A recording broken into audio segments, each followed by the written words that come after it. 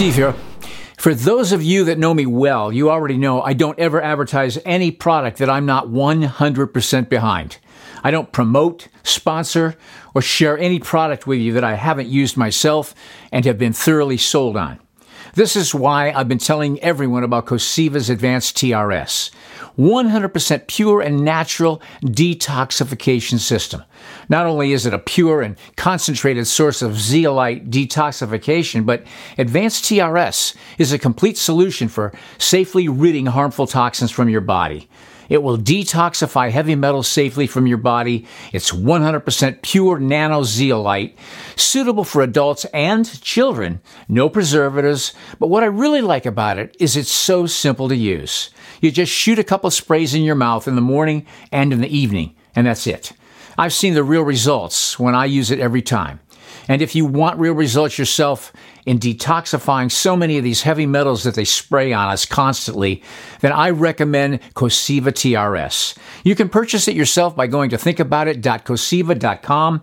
And if you like it as much as I do, you can also become a distributor yourself. If you want the most effective way to detox the heavy metals in your body, use Cosiva TRS today. Our impulses are being redirected. We are living in an artificially induced state of consciousness that resembles sleep.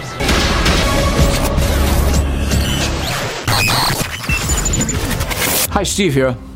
I see something happening in this country. I see people speaking out finally, but the irony is, it's not so much the adult age people, but the young people, those who are being pigeonholed into an ideology they know makes no sense. And it has no truth in it. In the 7th, 10th grade at Nichols Middle School, I appreciate the opportunity to speak to you today.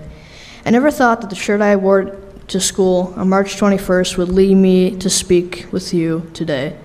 On that Tuesday morning, I was taken out of gym class to sit down with two adults for what turned out to be a very uncomfortable talk.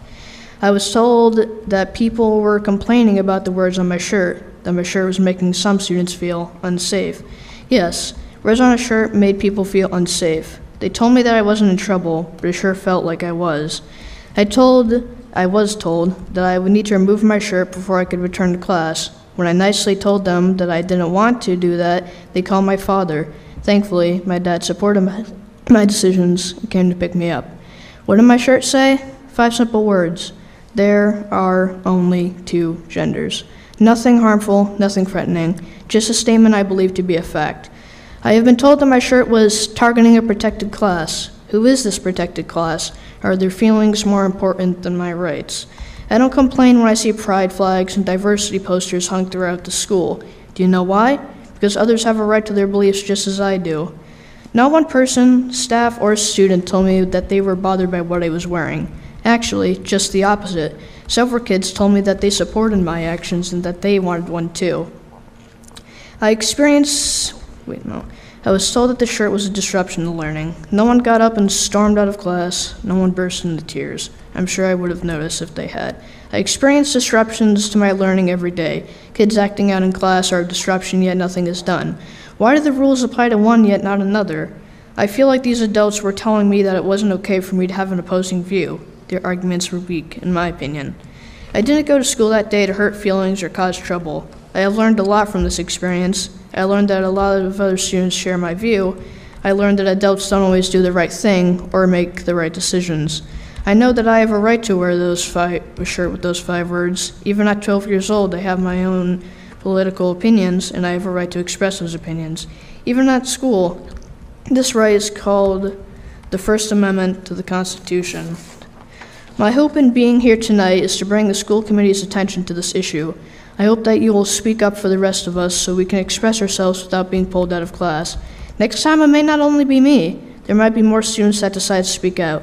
Thank you for your time and good night. Hello, ladies and gentlemen, and only ladies and gentlemen it is and shall always be. I am an 18-year-old high school student and wanted to take this time to bring to your attention the current issue with biological men claiming they are women and in turn truly believing that they are entitled to use women's spaces. There was an incident within our district that occurred recently regarding a transgender woman who really is a biological man having an altercation with a young woman at MLK High School.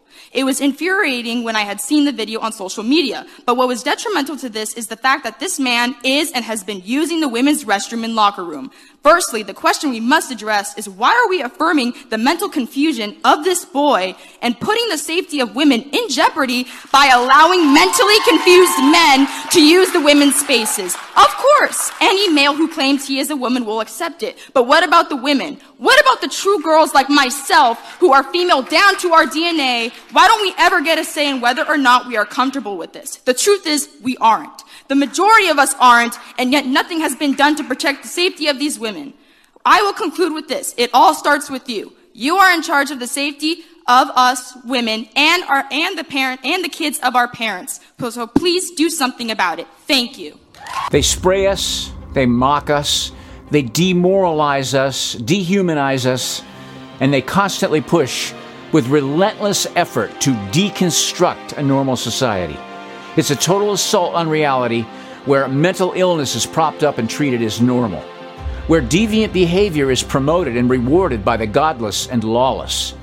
The thinking of so many people is so inverted and perverted, they want to make you believe that gender pretenders are everywhere and totally normal. The Apostle Paul said they're slanderers, God-haters, arrogant, proud, boastful, inventors of evil, disobedient to parents, senseless, untrustworthy, unloving, and unmerciful.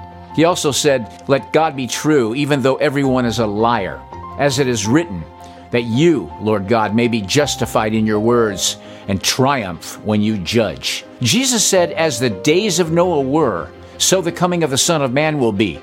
In those days before the flood, they were eating and drinking, marrying and giving in marriage, until the day Noah boarded the ark.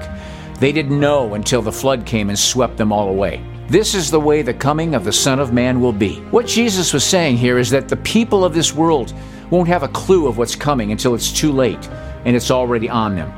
And it will be too late to escape the judgment and wrath.